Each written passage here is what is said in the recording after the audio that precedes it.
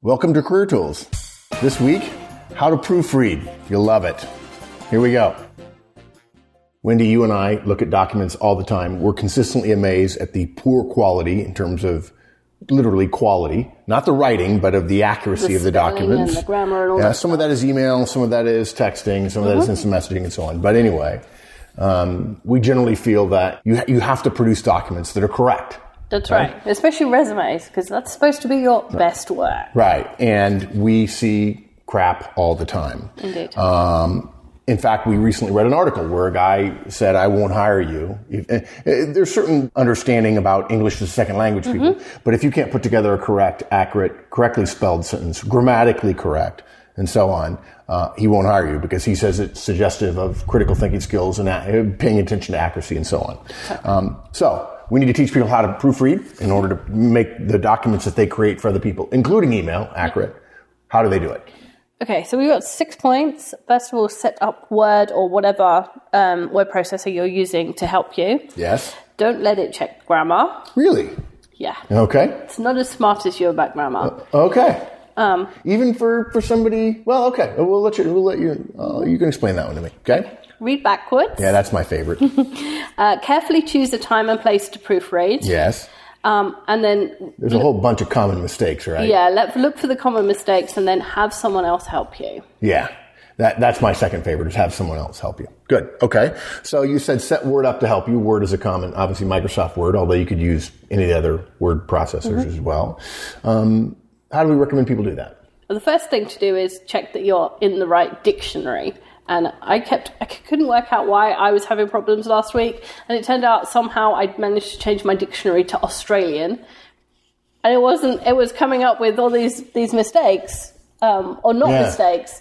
And I was trying to write in American, and I need help with that anyway. And so having it in Australian really wasn't helping me. It made you cooler, though. It did make me cooler. Yeah. And I drank beer and had one of those cork hats and all those things. Good.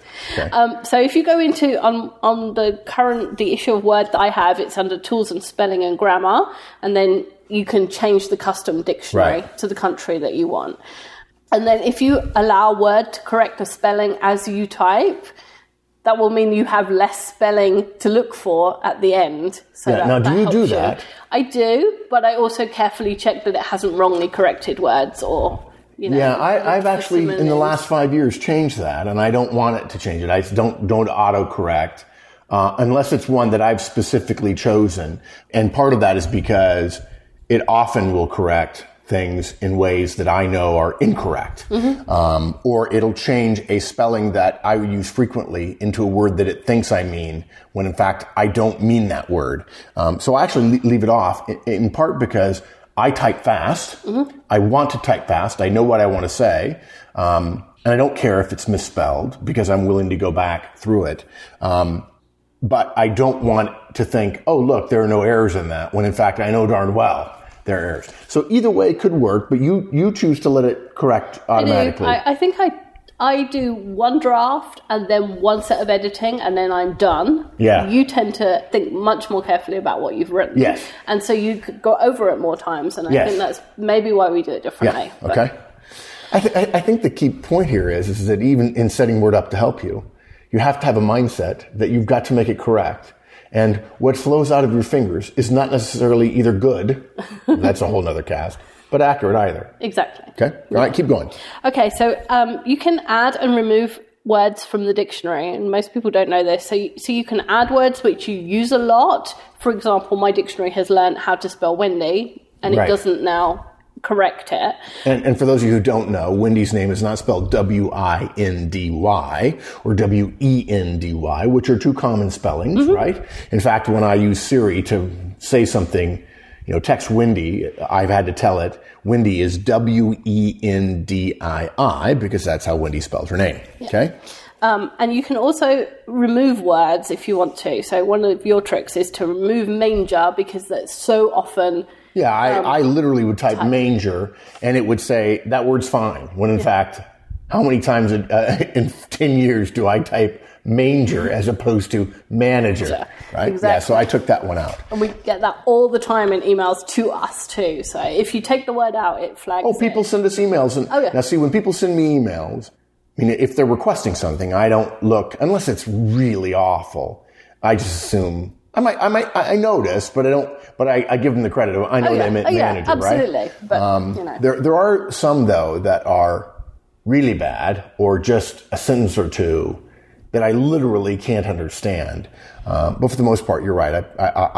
I'm certainly respectful of the major one. Mm-hmm. Okay, good. And then if you work in an organization with a lot of acronyms or a lot of uncommon words, if you're working in software and you're writing emails about certain products which have odd names, or a word which is common but should be capitalized because it's a product name, you can do that in your dictionary and that'll save you some work. I'll tell you something else I do, not so much in my dictionary, but in Word, is I uncheck the thing. There are 2 checks around ignore words in uppercase and ignore words with numbers in them.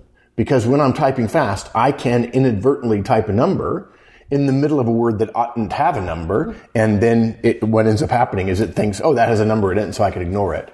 And I want Word to check my all caps words, because sometimes I put something in all caps. I ought not to most of the time. I ought to use italics or something else. But when I do put something in all caps, I want to make sure it's spelled correctly. And for whatever reason, they believe that if it's all caps, it is an acronym, and so therefore it wouldn't be in the spell checker. And for a long time, that was a mistake that I made, and it ignored words with numbers, and I was literally typing, like, for instance, at. If I wanted to put at in something, if I didn't hit the shift key just right, I'd hit the number 2. Yeah. And I'd have a long email address with a 2 in the middle of it, which it didn't flag because it had a number in it, and it was dumb. So it's all about looking at those settings and making them work for you. Yeah, and I would actually say it differently. I think if you're a young person starting your career, we recommend you set the settings on a way that will avoid it passing anything that might be wrong. I think there are too many people who set it up so that, oh, sure, I'll let it do all that stuff for me. When in fact, you ought to not let it do as much as possible so that you will find things that are in error. Yeah.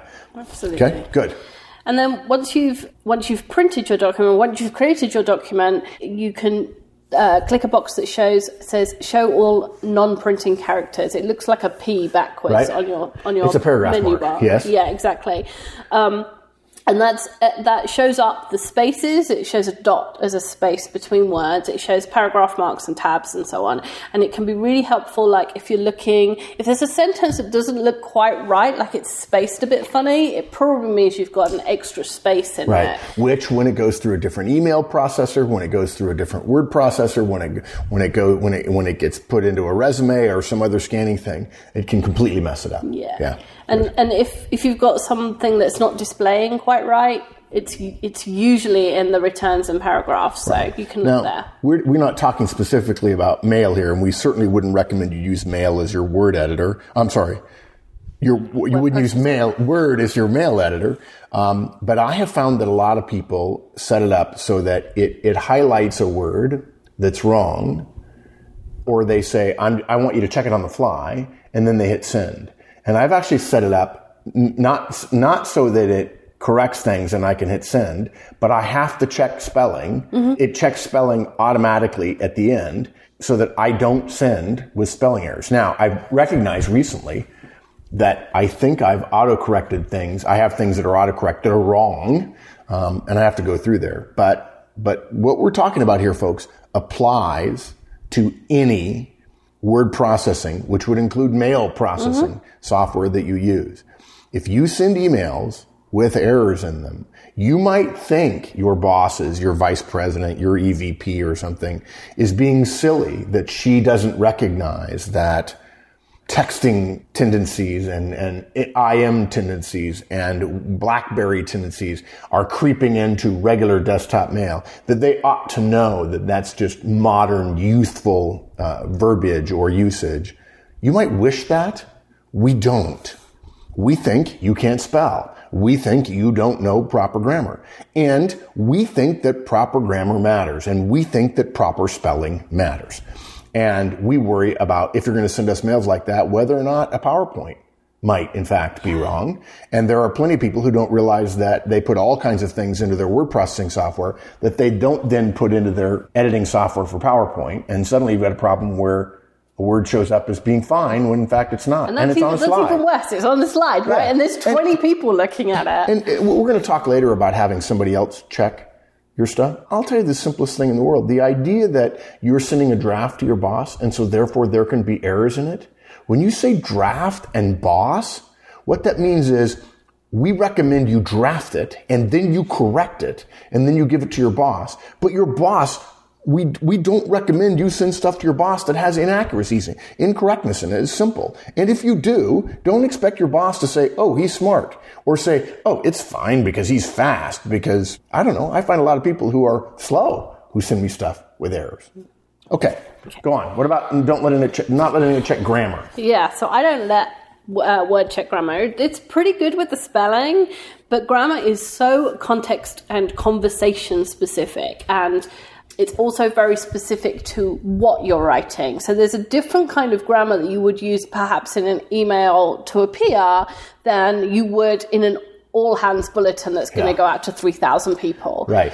And because, I don't know, the logic isn't as good, Word tends to flag things which are all right.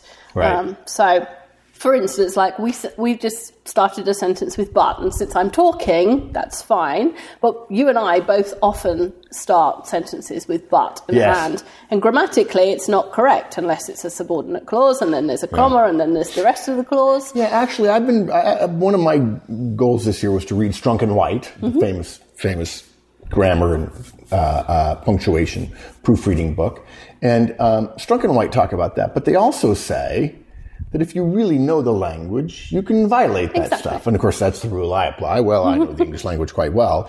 But yes, I actually get frustrated with the grammar checker. And a couple of years ago, I turned it off in part because it would make suggestions that were just ludicrous. That were wrong. Right? Well, they weren't wrong. They were trying to correct it into proper usage. And yet there are times when you're violating a proper usage and your message is more clear by violating the usage. Okay. For instance, I always use which instead of that. So I would say... Oh, and which or that is a classic one. The table which instead of the table that. Well, actually both words are equally valid. Right. But Word flags it every time. And so what I would say, folks, is if you're, we recommend you don't let it check grammar.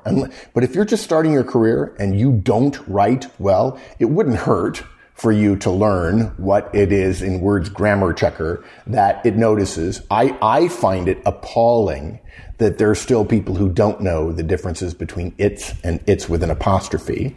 Unless it's ownership, you don't include an apostrophe unless it is.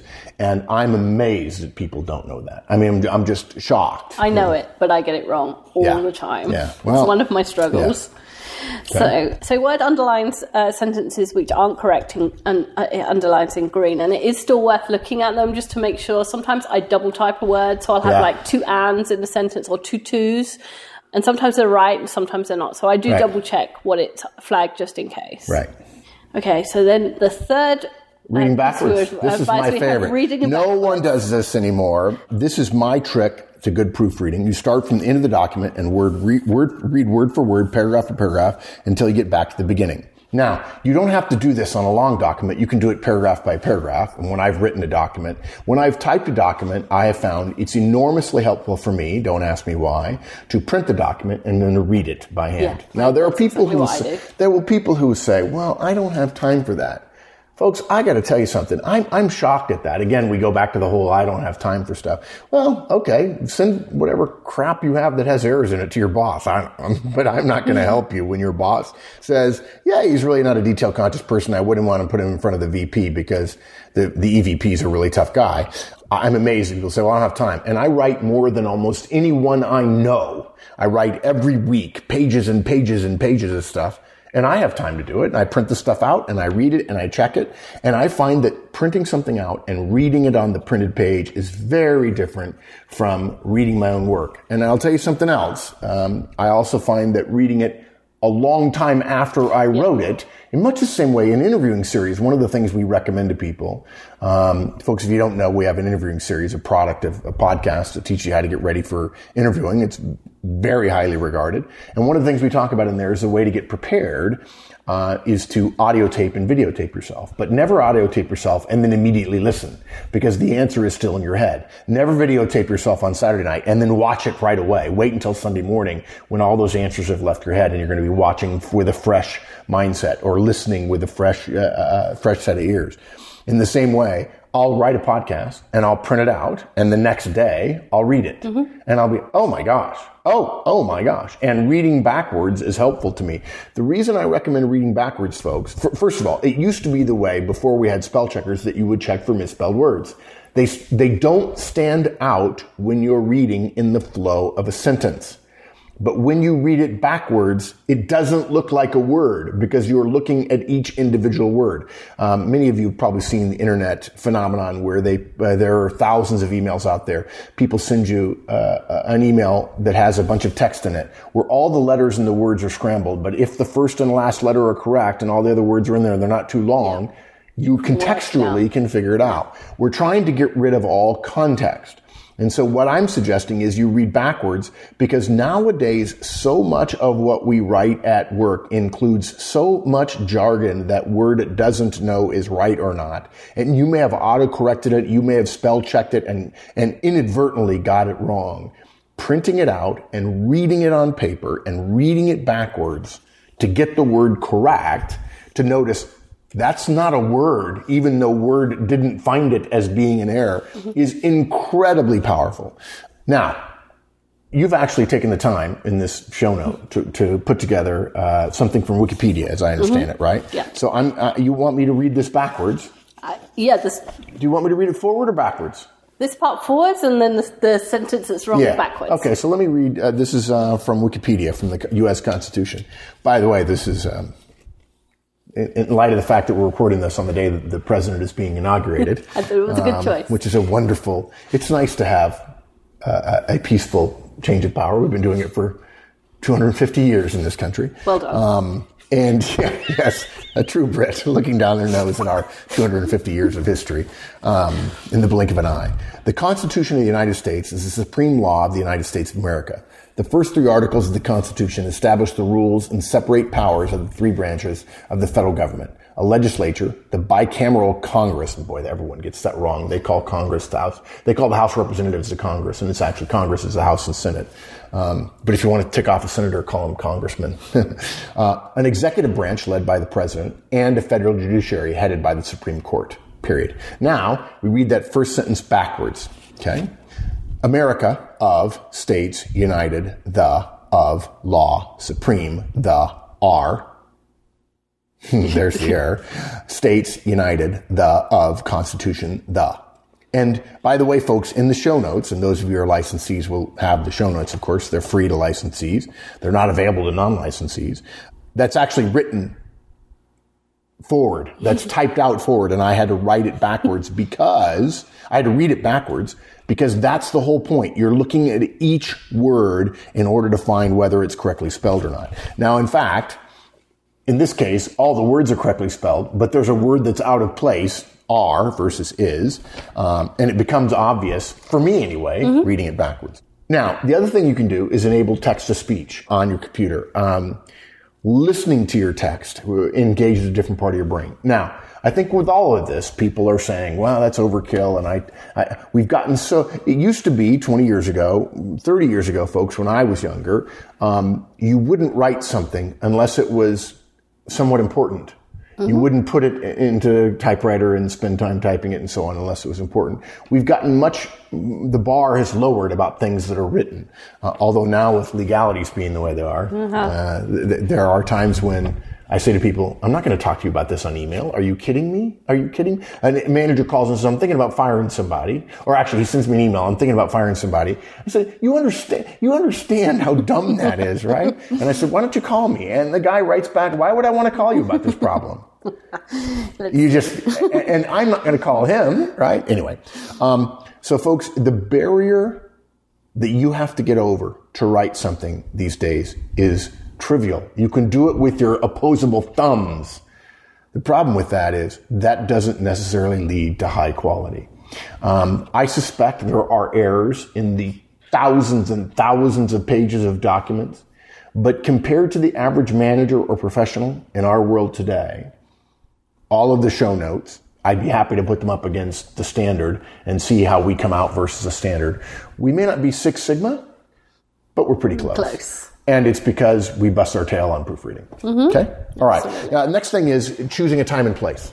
Yeah, so you said once you've written the document, to have a rest. Yeah, exactly. Wait some time. In my case, it's not just have some time and rest. It's be somewhere else and sit somewhere different. And literally what I'll do is I'll write 2 or 3 show notes and I'll read them on the plane. Mm-hmm. And I'm in a completely different environment. Or I'll move from my desk chair, my fabulous Aeron chair in my office, to my leather armchair in my office where I sit and think, or where people come in to do one-on-ones.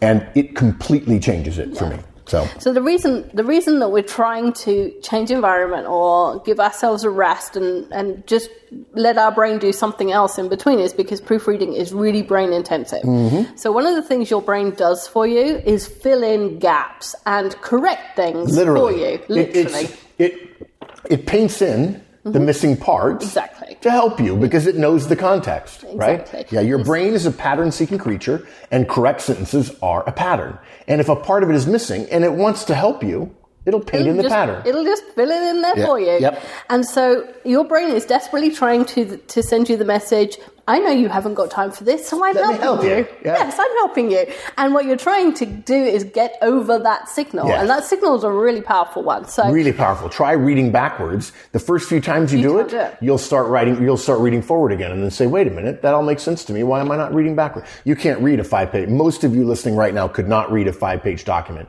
backwards from the last word to the first without literally suddenly going forward again. Yeah, because your brain says, look, there's a sentence. Let me read it to you. Let me help you. Yeah. So you need a minimum of distractions. If you can get it, total silence. Yeah. And for people that work in Cube Farms, go to the cafeteria, go outside, go to your car. If it's a really important document, take it home and read it in the morning.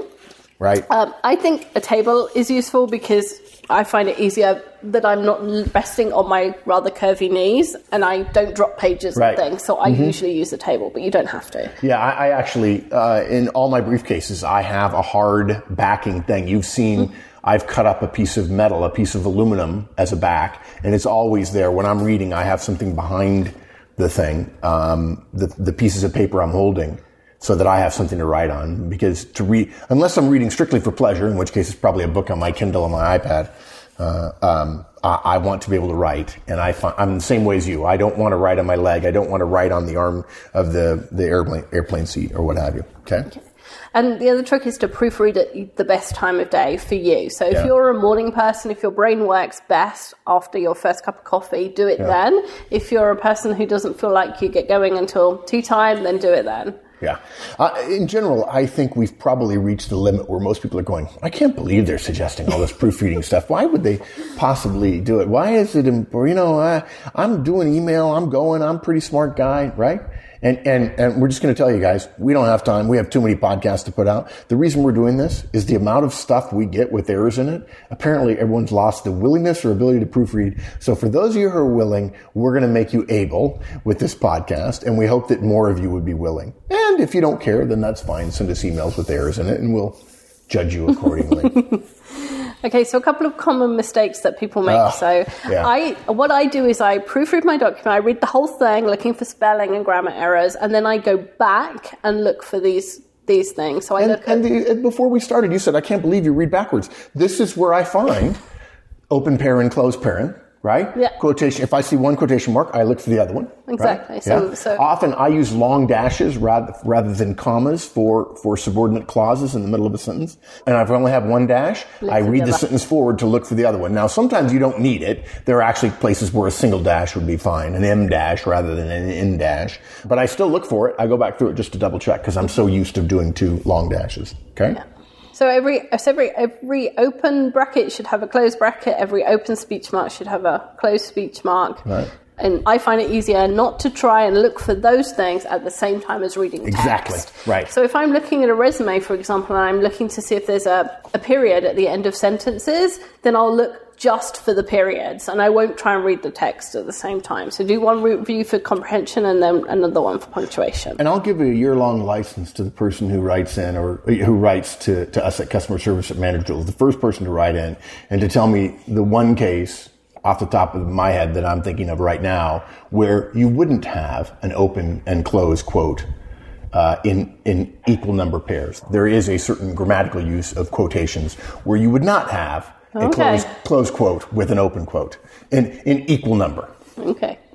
And then the other way missing words is another common thing. So, and again, it's if you read the text out loud, literally with your finger on the line, like a 5-year-old, because if you don't, your brain will go, look, there's a missing word, I'm just going to fill it in right for in you. Yep. But if you read something about watching your finger, gives your brain something else to do, and then it doesn't miss the words. And you will find it's very hard. It's very hard to keep your finger on the words. You'll literally suddenly just start reading right past your finger. Yeah, absolutely. Good. And then the last hint we have is find someone to help you. I do this with resumes all the time. I tell people, give it to somebody and say, please can you read this, not for content, but for comprehension. Yeah. Like, I don't want your comments on whether or not this is a good resume. I want your comments on whether or not it makes sense. Yeah. Because when you give someone a resume, they always want to give you their opinion. Well, they want to read it for context. They want to learn what's on the page rather than looking for, is there a period at the end of every line, or why is there a period at the end of one line but not at the other ones? Are the same things bolded? Is the formatting the same? Yes, to some degree, I just have to put this in there. There's a little bit of blind leading the blind there, right? I mean, somebody's bad resume, they hand somebody else, or, two people in college who aren't English majors are like, yeah, that's fine. I don't see any errors. Yeah, that's because you don't know what to look for. We should probably put out a cast of the top 20 grammatical or punctuation errors. I just went through the resume workbook the other day, which we sell. It's $29.95, I think. Yeah, so a little less than $30. How many pages is it? Like 80? 50? 50 pages. I don't remember anything there of every single thing we look for, periods and quotes and italics. But we ought to probably do a cast and say, if nothing else, hand this cast or hand this guidance to your friend and your resume and say, look for these things, Look for these things, yeah. Because they'll spend all day finding mistakes.